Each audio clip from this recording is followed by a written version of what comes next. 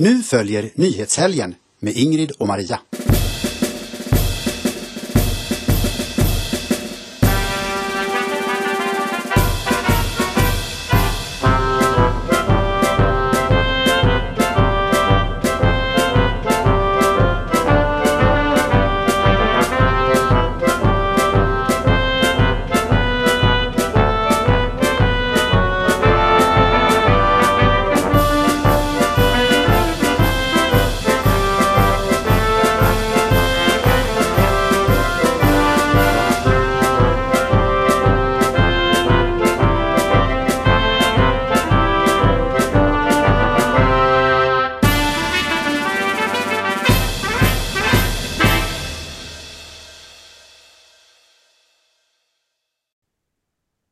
Hejsan allesammans, varmt och hjärtligt välkomna ska ni vara till ett nytt avsnitt av Nyhetshelgen, idag med nummer 198.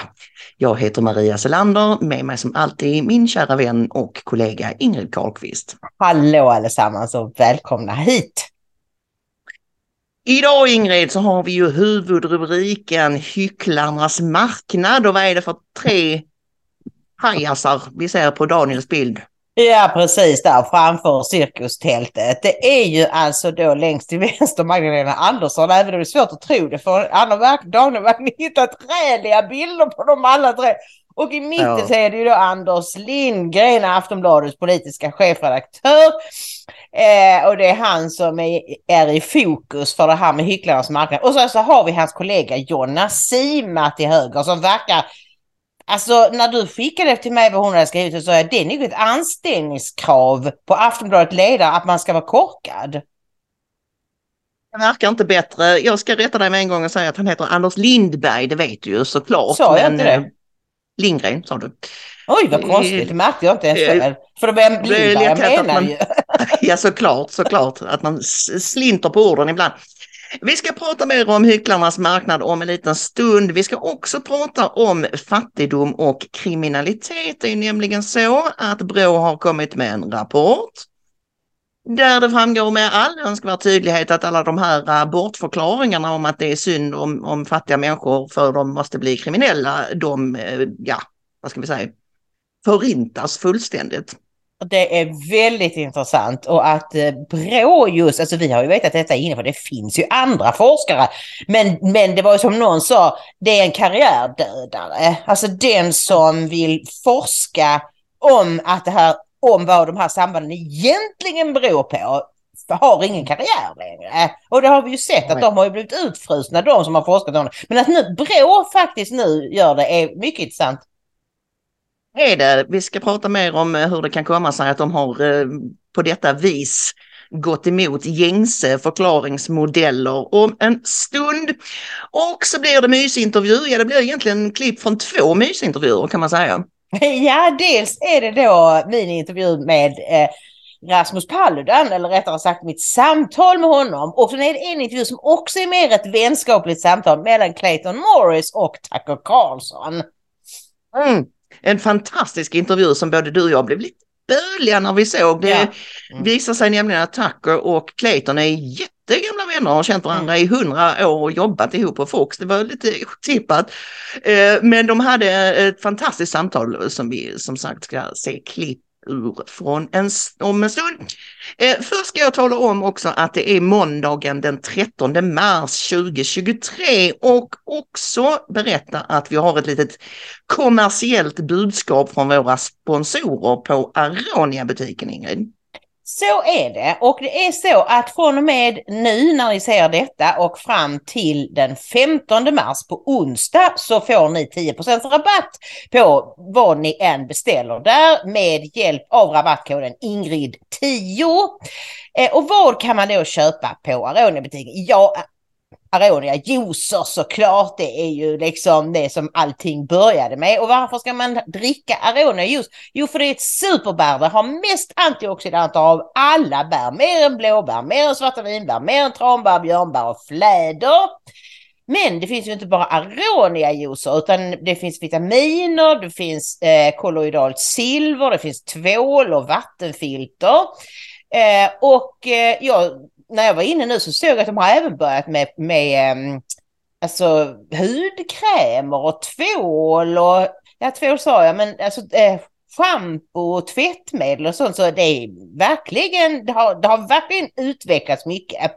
Och sen är det ju då att den här juicen, om vi nu ska prata lite mer om det, så finns den ju både på bag-in-box, påse och flaska. Och så naturligtvis är det ju vattenfiltren som ni ju känner till.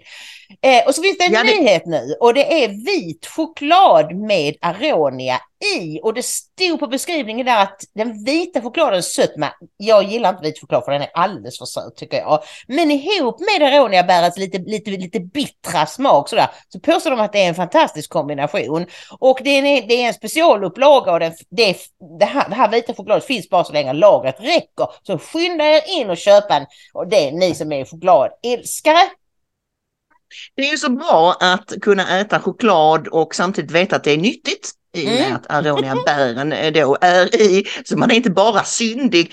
Gå in och botanisera på aroniabutiken.se och använd vår rabattkod Ingrid10.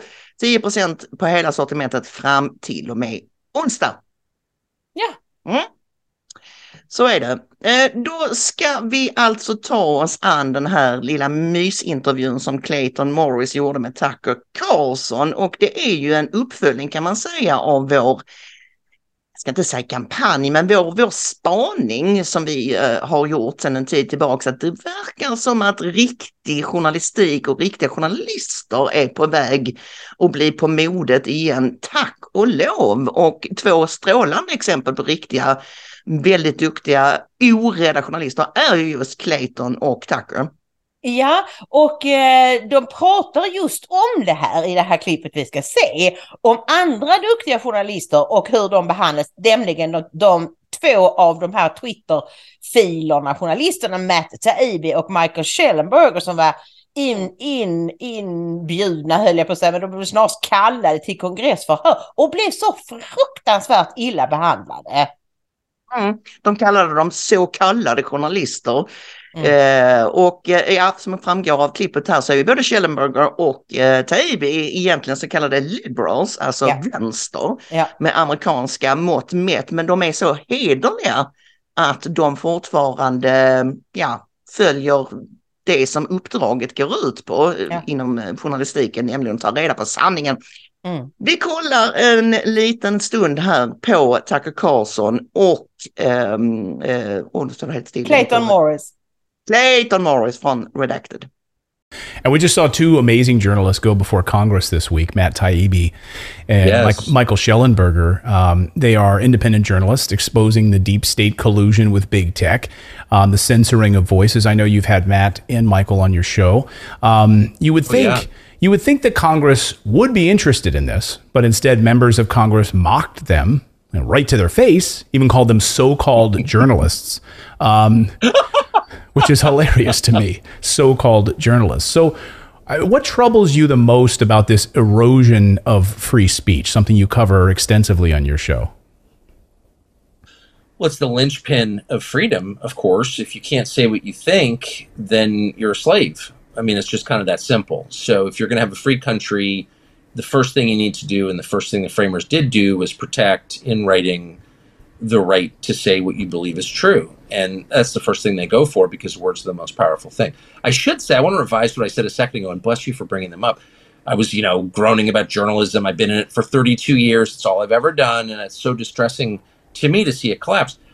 But guys like Schellenberger and Taibbi, I would even say Russell Brand, who just was at my house this week for dinner, wonderful man. The gap is being filled, not enough, but to a remarkable degree, by people rising to the occasion, becoming something they weren't before. In other words, I believe in balance as a spiritual matter, as almost a matter of physics. I think it is a physics principle, balance. And so as things get shittier and people become worse and they tell more lies, there is balance in the universe where a certain percentage of people decide, well, I'm not lying anymore, and I don't care. Naomi Wolf is another one of them, who, if you said to me 5 years ago, would you be, texting feverishly in agreement with Naomi Wolf at 3 a.m? What? No. Right. Or Taibbi, for that matter, who I really respect as a man and a journalist, and is a good guy too. Elon Musk, while not perfect, has done a lot. Elon Musk, really, the electric car dude? Like, I never would have thought that. So there are these incredible miracles. They are miracles from my perspective happening where these people, as everyone else, as people like Bill Kristol have just like descended into the pit of filth. And it's so distressing as someone who once knew him. And I could say this of many people in journalism, the entire staff of National Review, or people I knew who've really become so diminished and are serving evil, in my opinion. That is counterbalanced by this explosion of your show. I mean, every time someone's like Clayton Morris, I'm like, I love it. It's so, no, I mean it. It's not false praise at all. It's totally sincere. Thank you. It's just incredible how great, as most people have gotten worse, some people have just gotten great. I mean, Matt Taibbi and Glenn Greenwald, among everyone in journalism, probably spent more time attacking me personally by name in the 1990s and early 2000s than everybody else put together. I mean, they really hated me, and I really hated them. And now I have both those guys on my show. I don't interrupt. I don't say a word. I'm so honored to have them. I admire them. I'm not ashamed to say that. Like, that's incredible. To have your own preconceptions overturned in a good way is one of the great joys of living, I think. That's amazing. Well said. And it speaks to your evolution too in journalism and as a human being, right? I mean, to be able to see, you've talked openly about this. You and I have talked about this off camera, and I don't feel bad about talking about it now because you've publicly talked about this in interviews, sort of your evolution supporting it once the Iraq war back in the day. And then, yes. And then yes. growing from that and becoming a real anti-war voice. And I think being inflexible is one of the worst human characteristics. I think being flexible allows you to grow in that way. And I think I will say this, knowing, I mean, you're an amazing example of that. I would say even more than that, the most important experience in the life of a man is humiliation and failure. Mm-hmm. And I was not only wrong about Iraq, but I was so wrong that I was humiliated by it. Alltså jag blir helt gråtmild och bara mitt hjärta bara svämmar över av dessa två män, journalister som verkligen brinner för uppdraget och som har modet, som Tucker här på slutet, att erkänna att han hade fullständigt fel om Irakkriget och att det var någonting positivt för honom att bli förutmjukad och förnedrad för att han hade så fel. Att en människa kan säga att det var bra för mig att jag blev förutmjukad och förnedrad, för det gjorde mig till en bättre människa. Det är stort. Det är det. Och de konstaterar här också att alla kan ju ha fel. Huvudsaken är att man kan erkänna det då och vara ärlig och säga okej, där var jag helt snett ute. Och det är ju en regel som du och jag försöker hålla oss till, för vi är inte heller alltid rätt, naturligtvis. Det är det ingen som har. Nej. Men då är inte vi sämre än att vi kan säga det, erkänna det. Vi har sagt vid flera tillfällen till exempel att vi var orättvisa mot Anders Tegnell i början av covid-pandemin och sådär. Jag menar, det finns ingen som har rätt 100% av tiden. Men det Tucker landar här efter det här klippet som ni såg nu, det var ju att det lärde ju honom då dels ödmjukhet, men också att erkänna att när han har fel, men också att vara ärlig till varje pris även när det är obekvämt. Och han menar på att de kan inte komma åt mig längre, därför att jag har bestämt mig att efter bästa förmåga alltid säga sanningen. Ja. Därför att det är det bästa och det är det man själv mår bäst av. Och varje gång man ljuger så blir man mindre som människa. Absolut. Och sådär, va? Och en annan intressant grej, bara kort, det är ju det de pratar om här i början, som jag tycker är ett lite vitt piller från Tucker, att saker och ting har blivit skitigare och en del människor har blivit värre och värre, mer aggressiva, mer ohederliga, allt negativt. Men å andra sidan har det samtidigt dykt upp nya människor som liksom har fattat och som har blivit rödpillrade, som man säger, alltså upplysta, som kämpar för sanning och sådär. Och han tar ju då Russell Brand som ett exempel, som väl tror jag är en typisk vänsterliberal egentligen, men han håller sig, han är hederlig. Ja, och det är ju det som är det som gör en så ledsen. Det är ju att det spelar ju ingen roll egentligen om du är vänster eller höger. Kärleken till sanningen och det som är rätt, den finns ju på båda sidor. Men nu har det ju blivit så att väldigt många på vänstersidan tycker att ändamålen helgar medlen. Så vi behöver inte tala sanning längre. Det är inte viktigt med yttrandefrihet. Demokrati är egentligen inte heller så viktigt. Nu är det vi som ska bestämma. Och det har liksom korrumperat en stor del utav vänster. Men så finns det då sådana som Matt Taibbi, Michael Schellenberger, Naomi Wolf som han också nämner och Glenn Greenwald som har varit mega vänsterstolliga. Men nu i kristider står upp och säger: strunt i vem det här gynnar. Vi är konsekvensneutrala. Sanningen måste fram. Och där tror jag att covid-pandemin gjorde oss en stor tjänst i någon mån. Därför att det bröt igenom vänster- och högerskalan. Ja. Det var så mycket med själva pandemihanteringen och även sprutorna såklart som var tvärpolitiskt eller vad man kan säga. Och det märkte ju du inte minst när du var på den här manifestationen stora i Stockholm på Sergels torg. Att det var verkligen alla möjliga människor från supervänster till superhöger, det var hippies, det var gamla tanter, det var alla möjliga som bara kände att det som händer nu är inte rätt. Och det tror jag det ska vi nog vara tacksamma för, att det öppnade en hel del ögon och öppnade även förhoppningsvis för tvärpolitisk dialog framöver.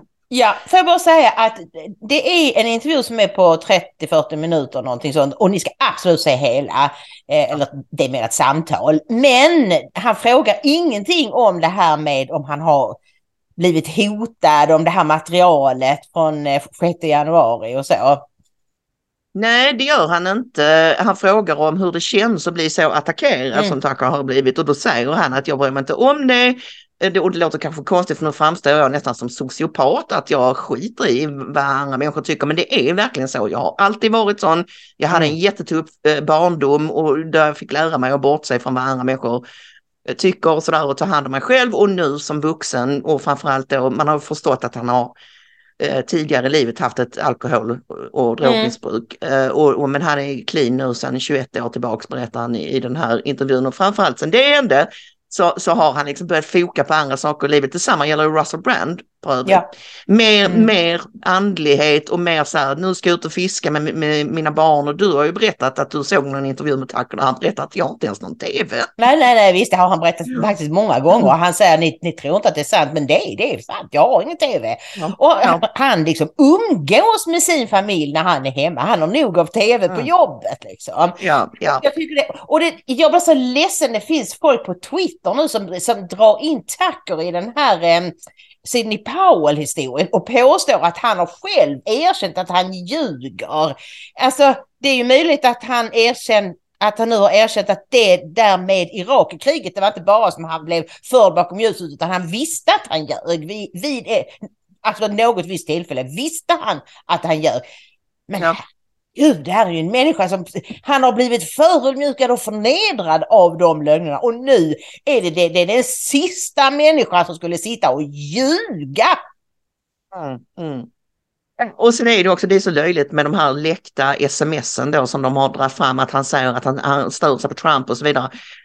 Är det någon här som tittar eller lyssnar som inte har skrivit, alltså tänk om någon någonsin hade sett våra chattkonversationer. Du vet, alltså, man pratar ju med nära vänner på ett väldigt frispråk, och man drar till liksom med saker, att den idioten, så här, sånt som man skulle inte uttrycka sig så offentligt, och det är så löjligt att de ska ta det till intäkt för att han är falsk och så vidare. Nej, det är skitlöjligt. En kort sväng bara om, Ingrid, en skandal som har seglat upp i Storbritannien som vi ju har varit medvetna om ett tag. Det handlar om hälsoministern, är det? Tidigare hälsoministern Matt Hancock.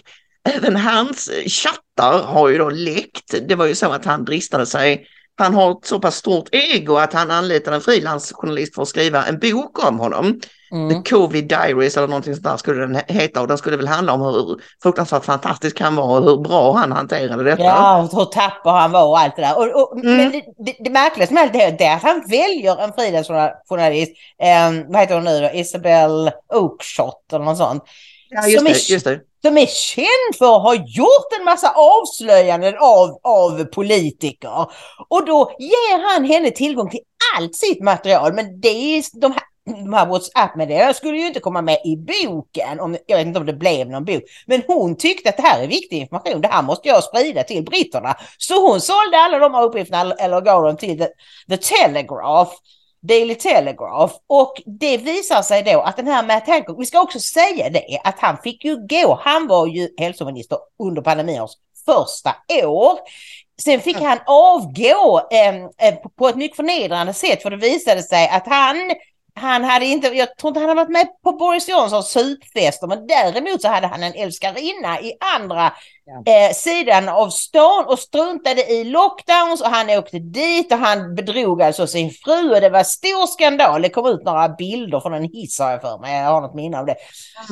Så han fick ju avgå, och nu så visade det sig att han var helt uppfylld av sig själv under den här första pandemin, för att när de beslutade, de hade ju groteska lockdowns i Storbritannien. Ja. Och då nej, helt totalt crazy Australien, Nya Zeeland nivå på lockdowns i Storbritannien nästan. Eller ja, det var det ju. Och det har tidigare visat att alltså, det här är jättemycket text alltså, som har kommit fram i den här WhatsApp-grejen. 2,3 miljoner ord totalt. En textmassa 4 gånger större än krig och fred, så det finns lite att plöja igenom där. Och bland det första som kom fram var ju att han och även andra inom regeringen medvetet försökte skrämma livet ur folk. De skrev, ja, vi vet att inte det är så här farligt, men det är lika bra att vi tar i ena från tårna så att folk lyder. Vi ska skrämma byxorna av dem, sa Matt Hancock. Och nu kommer det fram att ett av hans största hatobjekt var tidigare nämnde Anders Tegnell, i och med att Sveriges strategi gick helt på tvärs mot detta, och många i Storbritannien försökte peka mot Sverige och säga att men de har inte stenhårda lockdowns och barn får gå i skolan och allt det här. Är det verkligen nödvändigt att vi ska göra det här? Och tydligen var detta så förkrossande för hans ego och hans makt i hans maktberusning att han såg Anders Tegnell som en rent ideologisk motståndare. Ja, och det märkliga är att vi kan läsa i den här artikeln som Svenska Dagbladet då har fått av Fraser Nelson, som är då journalist på Daily Telegraph, och så har de översatt den här artikeln till svenska. Och det är ju det att när de beslutade om lockdowns, politikerna alltså, så tog de ju in, du vet, expertkunskap, så var de väldigt så här, vi vet inte, är det här rätt? Och vi gör det i 14 dagar för att platta kurvan och allt det där. Sen blev de fullständigt fast i detta, och framför allt den här Hancock, att de bara grävde ner sig, att det var det enda, det var det viktigaste av allt, och då blev ju Sverige en plåga för dessa som sa, ni måste göra detta, vi vet att det är hemskt, men ni måste göra det, för annars kommer alla att dö. Ja, men i Sverige går de ju runt utan munskydd och de jobbar. Nej, det var därför de hatade Anders Tegnell. Och Matt Hancock fick då veta att Boris Johnson, som ju då var premiärminister, hade träffat Tegnell och blev rasande. Pratat med dem i alla fall. Ja, just det, han hade pratat med. Jag vet inte om de hade träffats. Och han blev rasande när han fick veta att Johnson hade talat med Tegnell utan att berätta det. Han skötte Sveriges silkesvantehantering av pandemin som regeringen har bett om ursäkt för. Nej, det har de inte alls, men det skrev Hancock.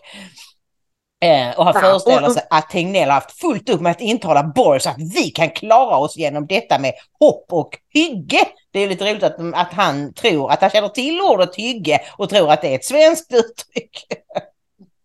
Ja. Hancock, som tycks ha fått för sig att hygge är ett svenskt begrepp, önskar att han hade varit där och då kunnat ge dem en jävla avhyvling för deras farliga och absurda förslag.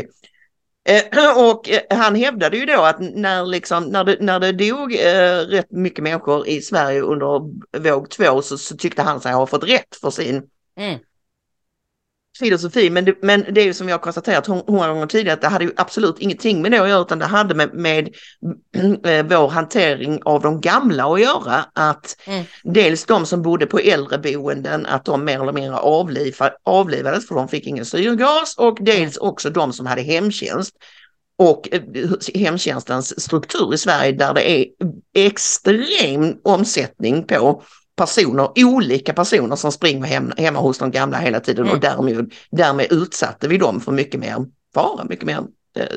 Och det var ju de vi skulle skyddat. Det var ju liksom de som löpte stor risk att få svår covid, och det misslyckades vi med. Men däremot har det ju visat sig senare att kollar vi på överdödlighet så ligger Sverige i botten i Europa. Ja, och detta går ju då helt emot vad Hancock och hans, den här professorn Neil Ferguson vid Imperial College i London.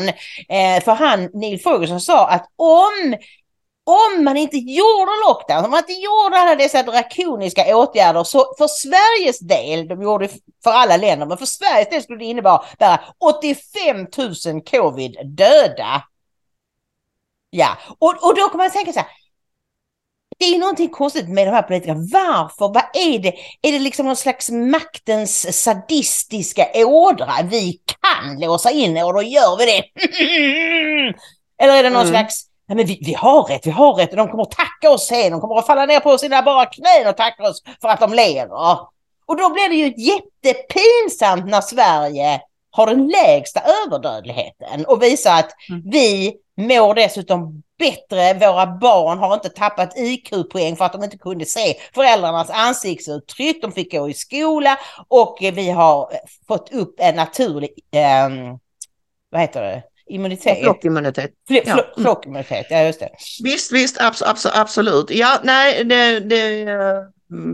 den här Hancock har ju som sagt redan fått avgå under förnedring och vanära, och vi kan väl hoppas då att det blir som tack och postulerar att han kanske lär sig någonting av det i framtiden. Jag vet inte, han verkar vara psykopat på riktigt, eller sociopat, hur man nu vill. Men ja, vi lämnar Storbritannien därhän så länge och går över till socioekonomiska förklaringar. Helt fel. Ja, detta mantra som har malts i Sverige i decennier. Jo, det är besvärligt att invandrarna är så överrepresenterade när det gäller kriminalitet av olika slag. Men det har socioekonomiska orsaker. De lever i utanförskapsområden. De är fattiga. Det går dåligt för dem i skolan. Det är inte deras fel, det är vårt fel. Och jag menar, hallå, för det första så har ju du och jag sagt flera gånger, vi struntar väl i varför de gör det. Det är ju att de gör det som är problemet. Men då har ju detta varit så bra för vänster, för att om det är det med fattigdom så kan man satsa mera resurser. De ska få ännu bättre skolor, de ska få mer och mer och mer och mer och mer. Och det har ju bara blivit värre och värre och värre. Och nu är det då så att Brå fick ju av sossregeringen i uppdrag att titta på det här med samband mellan fattigdom och kriminalitet. Och vad är det som vi fick en känsla här av att de faktiskt, kanske tack vare att vi fick en ny regering, så att när de släpper den så skriver de på ett sätt som de kanske inte hade gjort om det hade varit en sossregering. Då fick jag uppdraget då redan 2021, och det handlade om, uppdraget var väl mer att försöka kolla på vad beror den här katastrofala ökningen av skjutvapenvåld på i Sverige. Och då skrev Brå, intressant nog berättar Henrik Jönsson som vi strax kan se, att han tror att det ligger lite sådär på förtäckt kanslisvenska kritik mot själva uppdraget. i hur Brå formulerar sig i rapporten. De skriver då bland annat, vad kan det bero på? Den ovan beskrivna ökningen av dödligt skjutvapenvåld i kriminell miljö har nu pågått i över 1 decennium i Sverige. Men mekanismerna bakom denna utvecklingen har till stor del förblivit oklara. Frågan varför rymmer flera delfrågor, varför just våld med skjutvapen, varför i kriminell miljö och varför i Sverige. Även om det inte uttalat ingår i Brås uppdrag att söka svar på dessa frågor är det värdefullt att betrakta resultaten i ett bredare perspektiv. Så det är ju, jag håller med Henrik Jönsson att det är nog så att Brå själva har gjort lite uppror där och tänkt att vi ska visst kolla på de här påstådda orsakssambanden mellan fattigdom och kriminalitet. Ja, precis. Men vi kan väl börja med att se det här klippet med Henrik Jönsson som i lördags hade sin lördagsvideo på detta tema om den här rapporten. Och vi ska se ett klipp där vad han kom fram till. Redan 2005 framlade Folkpartiets dåvarande integrationstalesman Mauricio Rojas hypotesen att just denna typ av sociokulturella faktorer kunde förklara skillnaden i brottsbelastning mellan olika samhällsgrupper. Detta fick konsekvensen att han angreps så hårt att han senare valde att helt lämna Sverige. Det skulle sedan dröja 15 år innan den socioekonomiska förklaringsmodellen åter började ifrågasättas. År 2020 larmade dåvarande biträdande rikspolischef Mats Löfving slutligen om den svenska integrationspolitikens naivitet. Vi kan uppfatta att den här diskussionen om integration ibland kan vara lite naiv i Sverige. Hur då? För det är ju på det sättet att det är långt ifrån alla människor som vill bli en del av det svenska samhället. Dessutom är det så att hela familjen, hela släkten, hela klanen uppfostrar sina barn för att ta över styrningen av den kriminella organisationen. De här barnen har liksom ingen ambition på att bli en del av samhället, utan de har en ambition redan sedan födseln och uppväxten att ta över i kriminalitet. Detta utspel möttes omedelbart av ett mycket skarpt journalistiskt försvar för den etablerade socioekonomiska förklaringsmodellen. Vet du, det här låter ju väldigt kontroversiellt, för du säger att du påstår att du vet att det är så här. Men många skulle säkert säga att det är sociala omständigheter, fattigdom, boendeförhållanden, dålig skolgång och allt sånt där. Att det är det som förklarar att man hamnar i brottslighet. Men nu var anden slutgiltigt ute ur flaskan. Efterföljande år beskrev Expressen-skribenten Christer Elmon-Chantaf situationen med följande ord. Ska man lösa det, som nu blivit en ödesfråga för vårt land, med parallella klansamhällen, måste politikerna begripa just det, att alla inte vill bli en del av Sverige. Och vill man bestämma sig för att det ändå är okej, att ha ett land där en betydande andel av medborgarna bor i landet utan att tillhöra den stora gemensamma strukturen, måste man ställa krav utifrån omständigheterna, med vetskapen att alla inte vill vara en del av majoritetssamhället. Och ytterst faller nu de socioekonomiska faktorernas förklaringsmodell på ett obestridligt faktum: att Sverige har högst antal dödsskjutningar i hela Europa, trots att vi också har ett av världens mest välutbyggda omfördelningssystem. Problemet med Sverige är ju att vi ligger i topp. Vi ligger i topp när det gäller de här det här dödliga skjutvapenvåldet bland unga män då. Ja, jag håller med om det. Ja. Vi har tittat ut i Europa och vi hittar inget motsvarande land. Vi ligger absolut i topp. Det pågår en massa forskning i det. Hittills är ingen som har kunnat haft en riktigt evidensbaserad förklaring till varför det är så. Men slutligen har alltså Brottsförebyggande rådet gett oss en ny evidensbaserad förklaring. Det har aldrig handlat om vare sig socioekonomi eller om omfördelning, utan om kultur. Individer och privata sammanslutningars beslut och attityder spelar helt enkelt större roll än föreställningen om ett potentiellt strukturellt och agentsbefriande förtryck. Det är således talande att denna mycket viktiga rapport knappt har uppmärksammats alls, eftersom den inte bara utgör en massiv kritik av Sveriges idealistiska och misslyckade kriminalpolitik, utan även utplånar vänsterideologins själva fundament, nämligen synen på människan som ett resultat av socioekonomiska faktorer. Ja, det är väldigt, väldigt skönt. Och jag menar, journalisterna har ju stor skuld i detta, liksom i så mycket annat. Och man hör ju hon Monica Saarinen på radio när hon intervjuar Mats Löfving. Du påstår som att du vet att det är så här. Många skulle nog säga att det är socioekonomiska förklaringsmodeller och så. Så har ju journalisterna hållit på. Och nu när den här BRÅ-rapporten kommer så tiger de ihjäl den. Precis, trots att den, som Henrik Jönsson påtalar, innehåller nästan revolutionerande avslöjanden, alltså att den går så totalt på tvärs. Man har inte funnit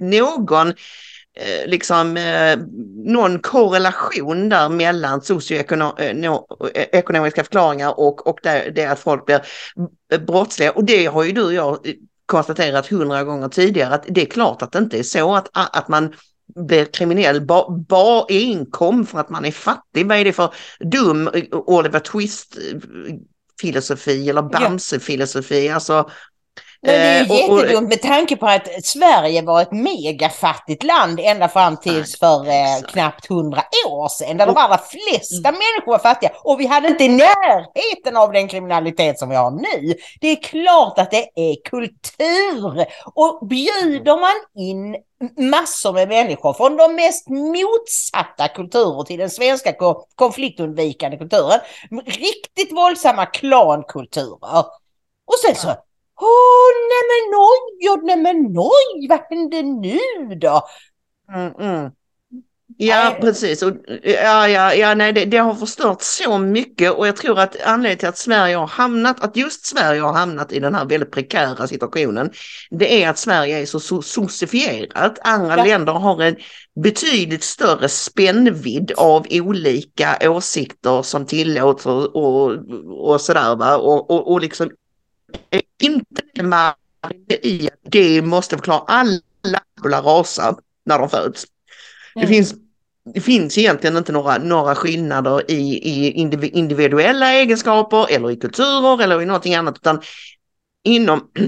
inom varje människa i hela världen så bor det en frustrerad svensk som gärna vill komma ut. Liksom. Det är svenskarnas utgångspunkt, och det är därför vi sitter så fruktansvärt illa till nu, för vi har inte kunnat erkänna att det är inte så.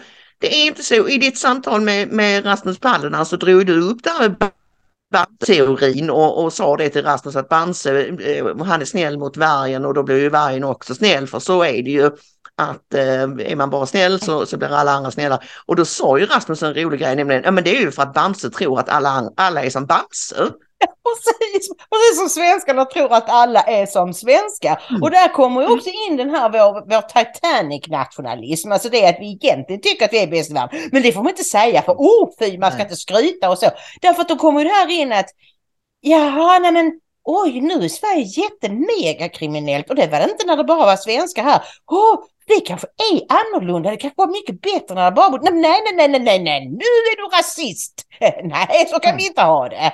Så det blir någon slags kortslutning i hjärnan på svenskarna. Och därför har det varit en snuttefilt att ha det här med socioekonomiska förklaringar. Men nu får det vara slut på det. Och en av få journalister som har tagit upp rapporten och skriver om den i Dagens Nyheter är ju Alice Teodorescu Måwe. Det var hennes allra första krönika. Hon ska börja skriva krönikor en gång i månaden för Dagens Nyheter. Hon var ju tidigare på Svenska Dagbladet och sen på Göteborgs-Posten, och hon skriver då som bulletin. Visst pratade vi, Ingrid, i torsdags om det här att det blev sånt ramaskri nu. Jag tror vi tog upp det i torsdags, det här att vänstern gick helt bonkers nu när det visade sig att Alice skulle börja skriva för DN att de skulle avsluta sina prenumerationer. Jag minns inte om vi pratade om det i programmet eller om vi pratade med varandra. Det är lite svårt. Men det blev ramaskri i alla fall. Men nu har hon hur som helst begått debut. Och vad skriver hon då? Jo, hennes rubrik är: nu vet vi att fattigdom inte förklarar gängvåldet. Och så börjar artikeln så här: vänstern har ägnat årtionden åt att påstå att kriminalitet beror på fattigdom och därför befinner sig Sverige nu i en återvändsgränd. Det är dags att rikta blicken mot brottslingarnas föräldrar. Och så skriver hon om att Brå just visar det. Att det har inte att göra med om du har mycket eller lite pengar. Det beror på vilka värderingar dina föräldrar lär dig. Och även hur du blir behandlad av dina föräldrar. Om du får mycket stryk av dina föräldrar och de dessutom uppfostrar dig i en klankultur där det är liksom en förutsättning att du ska vara på ett visst sätt för att inte klanens heder ska ifrågasättas.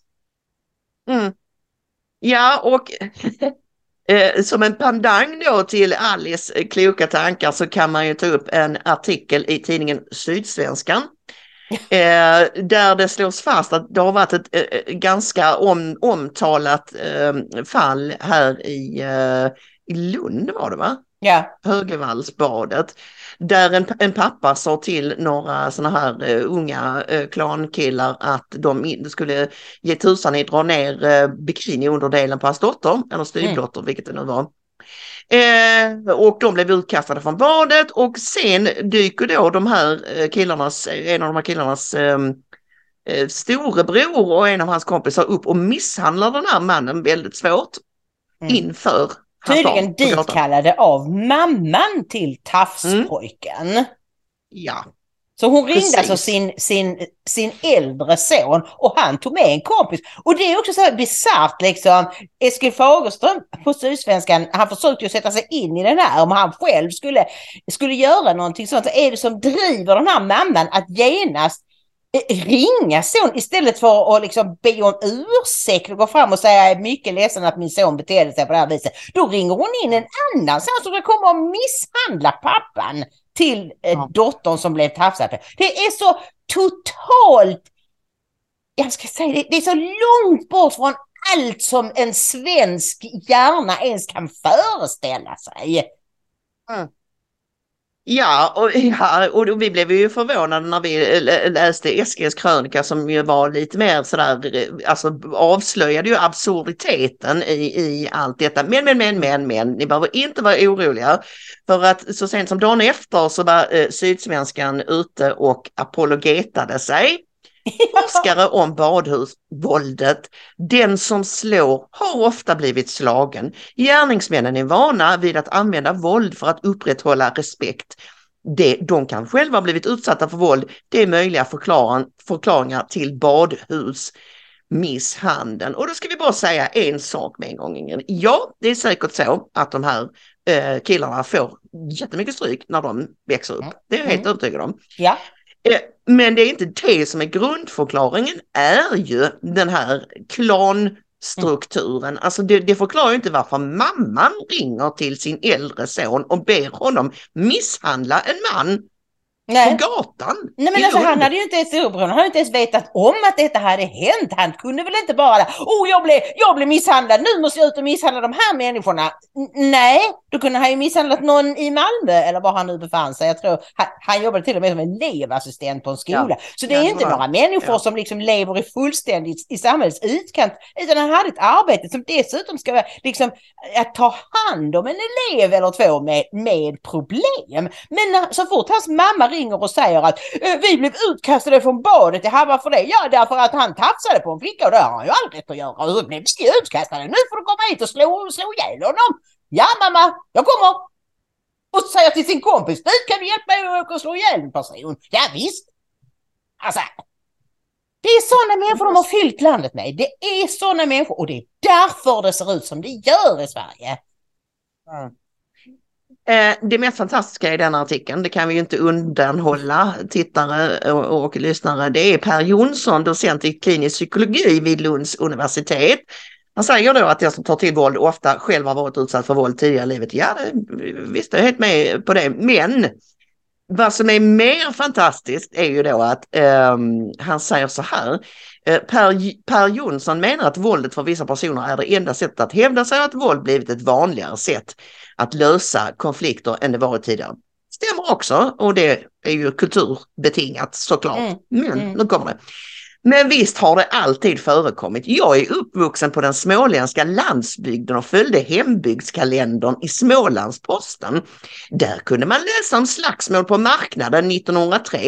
I fyllan hände det att det var ganska små saker som gjorde att människor gav tillbaka. Alltså jag blev helt matt. Och när vi pratade om detta innan så sa jag det till dig att men det är ju så, du vet man brukar säga att det måste till en intellektuell för att komma på en sån idiotisk bortförklaring. Människor som använder sig av det sunda förnuftet vet ju att det är klart att folk söp mycket i Sverige. Och det är klart att när de blev fulla, de hade inte råd att supa varje dag, så det fick ju vara på marknader och sånt. Och då kanske de blev ovänner med varandra och så blev det ett slagsmål. Men det var ju inte, de slog ju inte ihjäl varandra särskilt ofta, för de hade ju inga vapen och tillhyggen, utan det var ju drängslagsmål. Men att liksom hitta på en sån löjlig, liksom, men det har alltid funnits våld i Sverige. Det var drängslagsmål mellan två karlar på fyllan. Det var inte någon som skickade ut sin son för att banka en annan människa medvetslös på gatan i, alltså... Nej. Nu ska vi runda av det här blocket. Är det något mer vi måste... Vi kan väl bara snabbt ta upp det här hemska med... stackars Fredrik Andersson, med politikern som mördades på ett gym i Stockholm. Där har man nu dömt ut straff till de inblandade och den 17-årige mördaren får 2 år och 11 månaders sluten ungdomsvård. Och med de lagar vi har nu så kan man alltså inte döma på något annat sätt vad jag förstår. Men det är ju på gång ändringar. Men som sagt, vi är faktiskt rätt besvikna på regeringen just nu för att de är totalt osynliga. De gör ingenting. De verkar sitta och vara jätterädda. De är rädda för kritiken och de är rädda för att göra någonting. Och det duger banne mig inte. Nej, det finns saker man kan, det måste finnas saker man kan göra om än det är symbolhandlingar som jag sa till dig, bara för att signalera hopp åt befolkningen, att folk inte ska förtvivla så som man känner att folk gör nu, så borde man liksom kunna, är man regering så måste det för just namn finnas åtgärder som man kan vidta som inte måste utredas i flera år först, eller? Ja, men tänk när Stefan Löfven och hon, Åsa Romson bara stängde gränserna. Det gick att göra på en eftermiddag. Så det är klart att det finns saker att göra. Eller åtminstone hålla presskonferenser och prata och säga att så här kan vi inte ha det här är vansinne. Och så ska jag bara tipsa om att ni måste läsa... Julia Caesars fantastiska artikel om den här hemska domen och om Fredrik som blev skjuten. Ja. Och Julia har även poddat om det. Vi lägger länken här nere. I Julias artikel kan du också ta del av en hel del skrämmande statistik från AFEs statistikblogg som tar upp hur många unga män med utländsk härkomst, alltså antingen utlandsfödda eller med 2 utrikesfödda föräldrar som vi har i landet nu, och hur det liksom bara har skenat iväg under 2000-talet. Det är inga vackra siffror. Man blir helt deprimerad när man ser det. I och med att vi vet att det är de som är våldsbenägna, så är det ju inte, jag kan bara berätta snabbt, 1980 var det 8%, 2000 var det 15% och nu är det 2021 var det 27%. Jag vet inte hur vi ska ta oss ur denna situationen riktigt, Ingrid, men Ja, Nej, Julia skriver det att det behövs ett mirakel. Men om åtminstone regeringen går ut och säger att nu måste detta ske. Nu måste återvandring ske och inte bara då på frivillig nivå. Nej. Alltså, börja med att slänga ut alla de som inte har rätt att vara här, som du och jag konstaterade innan vi började spela in idag. Vi har ju uppskattningar gör ju gällande att det kanske är 300 000 som befinner sig i Sverige illegalt. Börja där. Börja med att förbjuda kommunerna att ge bidrag till illegala invandrare.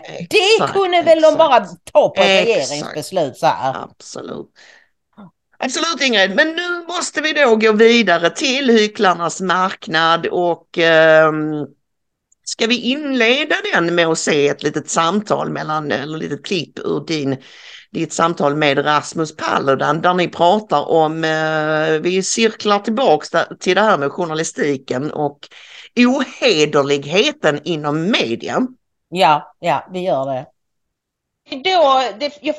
Jag vill gärna fortsätta lite på det här journalistspåret. Nu har ju då Tucker Carlson visat upp bilder från 6 januari som ju visar det vi har vetat hela tiden, att det här var inte alls någon våldsam statskuppsförsök, utan det var ju som han själv säger, de var där på sightseeing och visst det förekom våld men det var väldigt lite. Och då blir man så här, får man den här känslan. Kan detta vara någonting som leder till en liksom återhämtning av riktig journalistik? Eller tror du det här också kommer att glömmas? Ja, alltså jag visste ju redan när jag såg bilderna 6 januari, då såg ju jag att det var ingen statskupp det där. Det var lite nyfikna personer som tänkte, oj, nu kan jag sitta i den här fina stolen, det är väl roligt liksom. Och sen var det någon vakt som sa, den där stolen är inte så bra att du sitter i den liksom. Jag tänkte, det där är ingen statskupp, det ser väl alla liksom. Ja, precis. Men alltså du är ju inte den enda. Det här med Frida är ett bra exempel, för jag blir ju kallad så mycket fel i svenska media som man fattar inte. Alltså Aftonbladet ringde och sa, ja, vi har skrivit en artikel om att du bland annat har hotat en dansk polisaspirant och är dömd för detta. Och jag sa bara, det har aldrig hänt. Det har aldrig hänt. Jag har aldrig hotat någon dansk polisaspirant. Jag har aldrig blivit delgiven misstanke om att ha hotat någon i hela mitt liv. Så mycket kan jag säga, för att jag hotar inte folk, så det är mycket enkelt. Ja. Och de kallar mig ju konstant högerextremist. Och jag är konservativ libertarian. Högerextremister, då tänker de ju på fascister egentligen. Ja. Fascister är ju egentligen vänsterextremister. Därför att de vill ha en stat där det är staten som bestämmer och det inte är någon individuell frihet. Höger vill ha mycket individuell frihet, vänster vill ha mycket kollektiv makt. Liksom. Det är så det är. Ja. Så det är hur dumt som helst. Alltså man kan säga, NMR kanske det ger mer mening att säga extremister, för de är extremister. Men de är ju inte, som media säger, högerextremister. De är ju vänsterextremister. För nationalsocialism är ju socialism. Och det kan man ju också se på det de tycker, för de har ju mycket kollektivistiska åsikter på många sätt. Så att det här är, och dessutom, alltså det att jag är etnonationalist, det betyder ju bara att jag tycker, ja, det ska bo flest etniska svenskar i Sverige. Jag tänker, om du frågar folk på gatan, då blir nog 80% av Sveriges befolkning etnonationalister i så fall, för det håller de med om antagligen. Så att, alltså. Ja, och även om de inte höll med om det för ett antal år sedan, så tror jag att minst 80% håller med om det nu, när vi ser vad har hänt med Sverige. Vi har alltså gått från att vara ett av världens absolut fredligaste länder. Vi är kända för att vi är konfliktundvikande. Och vad har hänt sedan vi tillät massinvandring från jordens mest våldsamma kulturer? Ja, vi lever ju mitt i ett våldshelvete. Ja, så är det. Men polisen, de är mera upptagna av att kanske du har gjort hets mot folkgrupp när de kastade en sten på dig på Skånegården, typ. Alltså det är hur dumt som helst. Men de kallar ju mig allt möjligt, också liksom högerextrem aktivist och partiledare för danska partiets stramkurs. Ja, men jag är också partiledare för svenska partiets stramkurs Sverige. Så liksom, alltså det är liksom, om man skriver om Joe Biden som också är ordförande i en hyresrättsförening i Florida liksom. Ja. Ja, men vad tror du? Vågar vi se fram emot, vågar vi hoppas på att journalistiken återigen ska bli ärlig och sanningssträvande? Eller ska vi leva med detta? Ska vi låta de här människorna bara ljuga om oss? Och om det mesta? Alltså det verkar ju som att det är så det blir. Alltså jag ser ingen anledning. De här ideologierna som de har, svenska journalister, de är ju mycket liksom starka i sinnet. Så det kommer inte ändra sig. De menar ju antingen vet de detta eller också gör de det utan att fundera över det. Att man får ju ljuga om man ljuger för en bra sak. Alltså antingen vet de det, att de vet de ljuger, eller också tänker de inte så mycket över det, men egentligen är det de gör. För att alltså, jag kan ju inte minnas en enda artikel i hela svensk media, normal gammal media, där jag har beskrivits på något positivt sätt. Ja, det som du och Rasmus bland annat pratar om här, det var en otroligt fjöntig artikel i Aftonbladet som kom häromdagen där och som liksom gick ut på att det var väldigt skumt det här med vem som hade betalt Rasmus polis, vad heter det, alltså polistillstånd, exakt, hans ansökningar. Och det var folk som påstod att du hade sålt bilar på Tradera till dem för att på något sätt smuggla pengar till, alltså totalt bisarr och jättekonstig artikel. Och i den artikeln så kallas både du och Rasmus konsekvent för saker som högerextremister och så vidare. Och som ni hör här så säger han själv att han är konservativ libertarian. Och det är så, vi som känner Rasmus, vi blir fulla i skratt. Vadå högerextremist? Vad är det för dumheter? Jo, men jag är ju också högerextremist ju. Så det det är löjligt i alla fall, och hur de epitetklistrar på folk. Men det är så den sidan håller på. Det har ju också gjort att alla sådana här ord helt har tappat sin laddning mer eller mindre. Alltså att kalla någon för rasist idag. Jag tror att 80-90% av befolkningen, kanske finns några få som skulle bli skrämda fortfarande av det, men de allra flesta skulle bara säga okej. Vad var det vi läste? Jag läste alldeles nyss, men det var idag att någon skrev att man har genom att förminska och liksom kalla alla för Adolf Hitler och nazister, så har man fått en helt ung generation att tro att Adolf Hitler var en som ville minska invandringen till Tyskland. Ja, vem var det som skrev det? Det läste vi någonstans idag. Ja, men det är väldigt bra i alla fall, för det är ju jättefarligt när man liksom förminskar det som att invandringskritik jämställs med koncentrationsläger.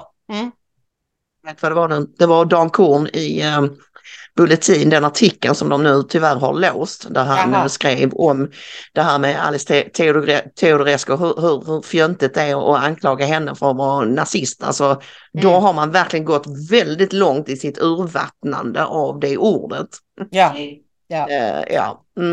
Men nu ska vi då prata om den riksfianten Anders Lindberg som i Aftonbladet häromdagen skrev en ledare och slog fast klart att bönutrop är en del av svensk kultur.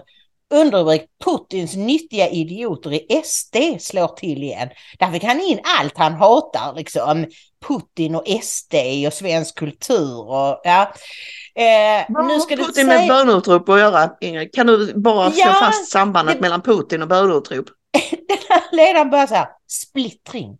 Det står högst upp på Vladimir Putins önskelista just nu. Den SD-inspirerade koranbränningen smälte därför som honung i munnen på den ryske diktatorn.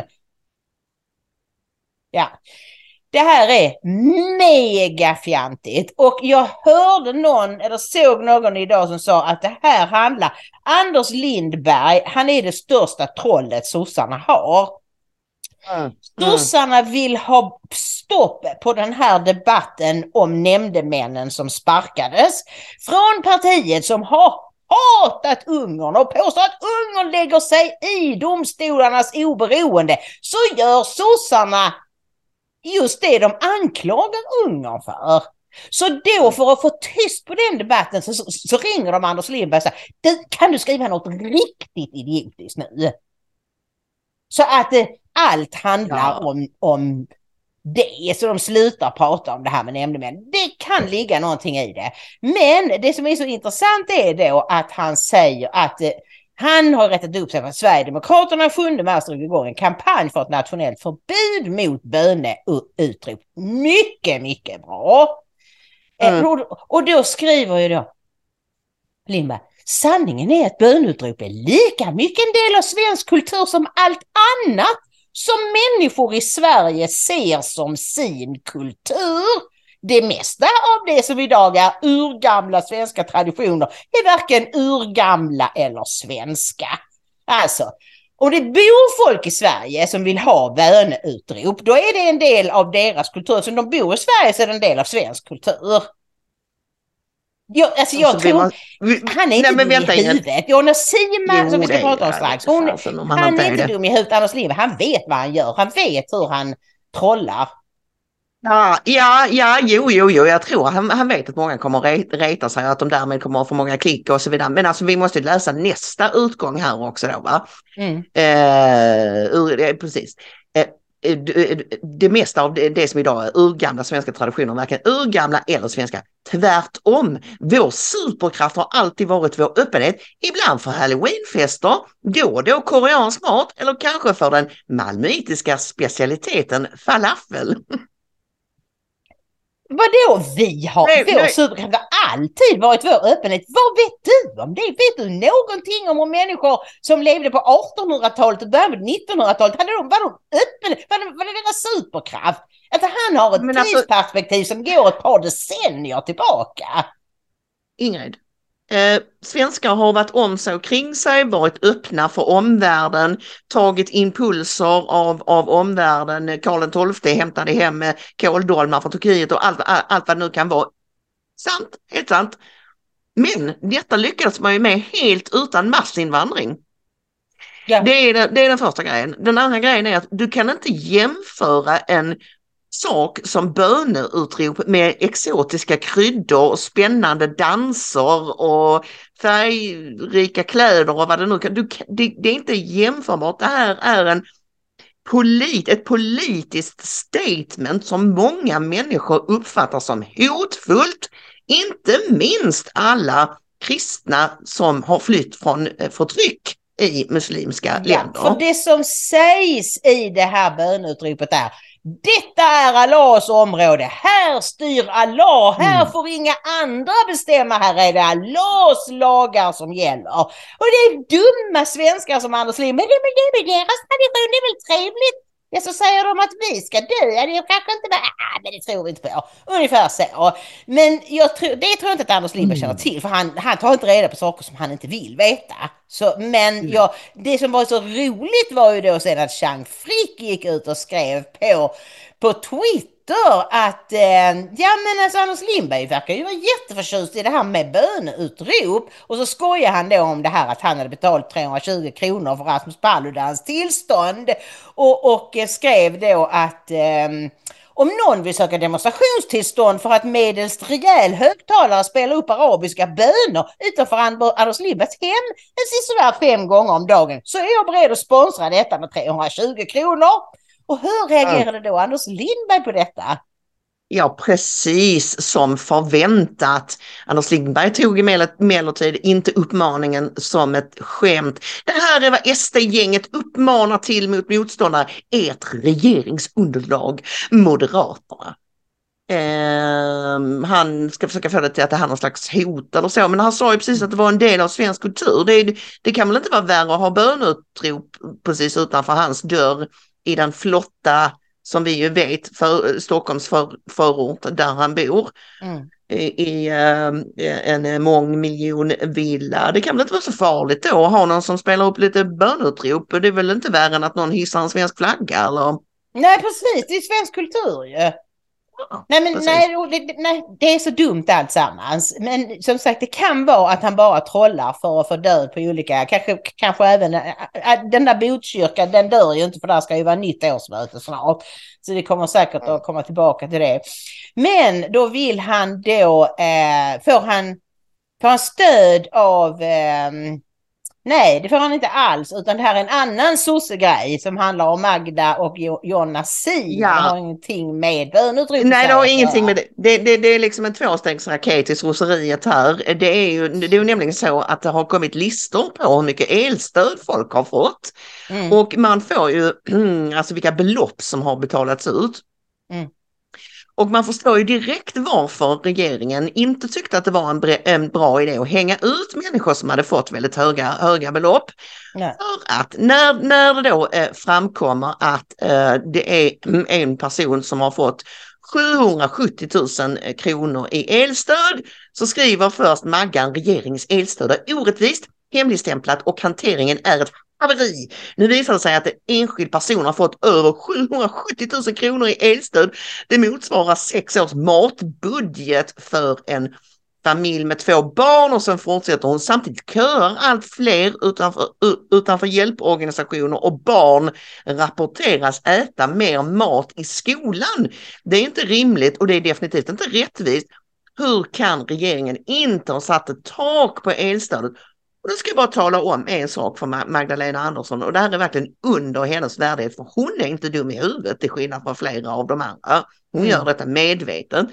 Den personen som har fått 770 000 i elstöd, det är med största sannolikhet en lantbrukare, alltså en person som hjälper oss andra att få mat på bordet genom att ta hand om djur eller jordbruk eller skogsbruk eller liknande. Det var väl en person i Skåne, tror jag, så det är säkert djurhållning och kanske även jordbruk. Så att det är så våldsamt ohederligt att uttrycka sig på det här sättet. Det handlar om en människa som har sett till att folk blir mindre hungriga i Sverige. Ja, men det får vara allt, Maria. Okej. Ja, men jag måste bara säga en grej också, som många har konstaterat. Elstödet handlar ju om att folk får tillbaka en del av de orimliga avgifterna man redan har betalat in. Det är ju inte bidrag i sossemening, här har du gratis pengar. Där handlar det om att man får tillbaka, den här personen har ju redan betalat in helt skandalösa belopp i systemet. Ja, nu ska jag alltså för att få 770 000 tillbaka så måste man ha betalat åtminstone 1 miljon. Kanske ännu mer. Och så att, men hon låtsas som att det här är någon som har kunnat roffa åt sig på något vis. Och jämförde då med att folk köar utanför hjälporganisationer. Men den människa som har ju redan betalat, kanske antagligen fått skuldsätta sig enormt för att kunna ta sig igenom krisen. Och dessutom, nu ser jag att kommentarerna finns inte kvar, utan bara de som hon nämner kan svara. För det var ju folk som hade skrivit, det här är ju då inte skattepengar, Magdalena Andersson. Det här är ju de här flaskhalsavgifterna, alltså de här övervinsterna, för att tala svenska, som företagen har gjort med de här ohemula priserna, som nu går tillbaka till konsumenterna. Jag menar, jag fick bara 466 kronor tillbaka. Stackars mig! Nej, jag har ju knappt märkt att mina elräkningar har blivit högre. Den här personen har betalat över 1 miljon och får nu tillbaka 470 000. Men däremot Magdalena Andersson, hon fick ju möjlighet att få extra stöd eftersom hon nu gick från statsministerlön till bara en riksdagsledamotslön. Och då kunde hon välja om hon ville ha ett extra stöd på 125 000 kronor extra i månaden. Och det ville hon. Snacka om hycklare. Jag spyr på henne. Ja, det är verkligen, det är för bedrövligt. Och då avslutningsvis så kan vi ju inte undanhålla Aftonbladets egen Einstein, Jonna Simas fantastiska betraktelser kring detta. Jonna Sima skriver: Eva Busch har hjälpt elfuskarna att sko sig.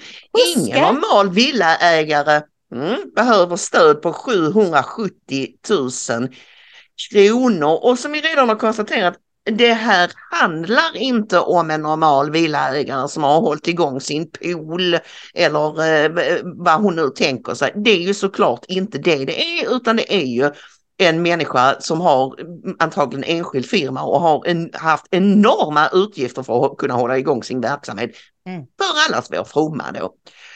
Och då Nyheter idag har tagit upp det här att hon får ju ganska mycket mottog, tack och lov, på Twitter bland annat. Och de konstaterar att ingen fattar riktigt hur hon tänker här. Nyheter idag skriver att Jonas Simas attack på mottagare av elprisstöd roffat åt sig på falska grunder. Att elkonsumenter får tillbaka oskäliga övervinster från Svenska kraftnät får den svenska vänstern att gå i taket. Men Aftonbladets Jonas Sima går steget längre och anklagar de som fått tillbaka mycket pengar för att ha roffat åt sig elstöd på falska grunder. Det är oklart hur Sima menar att mottagare har kunnat fuska med elprisstödet då det baseras på de elräkningar man tidigare tvingats betala. Ja, precis. Alltså jag vet inte, men när jag växte upp så pratade man föraktfullt om den kungliga svenska avundsjukan. Det var länge sedan man hörde det uttrycket, men det sitter banne mig kvar hos sossarna i alla fall. För att det här är, som sagt, Magdalena Andersson vet att det inte stämmer. Det är därför hon har tagit bort alla kommentarer. Jonas Sima är så korkad så hon bara tänker så mycket kan man inte göra, men de måste ha fuskat på något vis. Hur skulle det ha gått till? Det är ju ingen som har begärt några pengar. De har ju gått in och haft ett system och så får du få tillbaka det överpriser du har betalat på dina redan inbetalda elräkningar. Det går inte att fuska. Och nu förstår vi varför regeringen var så noga med att det inte skulle vara offentliga uppgifter. För den här dampbrukaren eller vad det nu är som vi misstänker till, han hade ju kunnat bli lynchad av Jonas Simas och Magdalena Anderssons uttalanden. Du har roffat åt dig av mina skattepengar och åkt hem och slagit ihjäl honom. Det är så sjukt. Om det nu är som vi tror att det här är en lantbrukare, så är det ju en person som har gjort en samhällsnyttig gärning som har hållit igång sin verksamhet för att vi andra ska kunna få mat.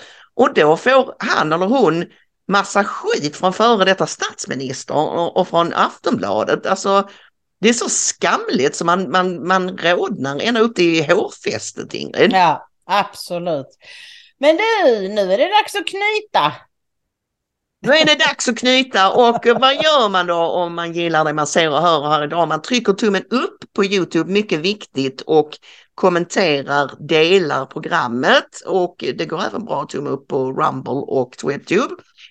Men om man vill hjälpa oss mer pekuniärt, hur går man då tillväga? Jo, då går man in på ingridomaria.se och där hittar man swishnummer, bankgironummer, donorboxen där man mycket gärna får bli månadsgivare. Det är så väldigt bra om vi vet att det kommer in en viss summa varje månad så att vi vet att vi har till elräkningarna.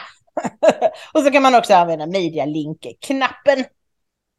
Ja, så kära vänner, och ni behöver inte tycka det är pinsamt att bidra med 50 spänn eller en 100 eller så. Om vi är tillräckligt många som hjälps åt så blir det så mycket lättare. Tänk på det.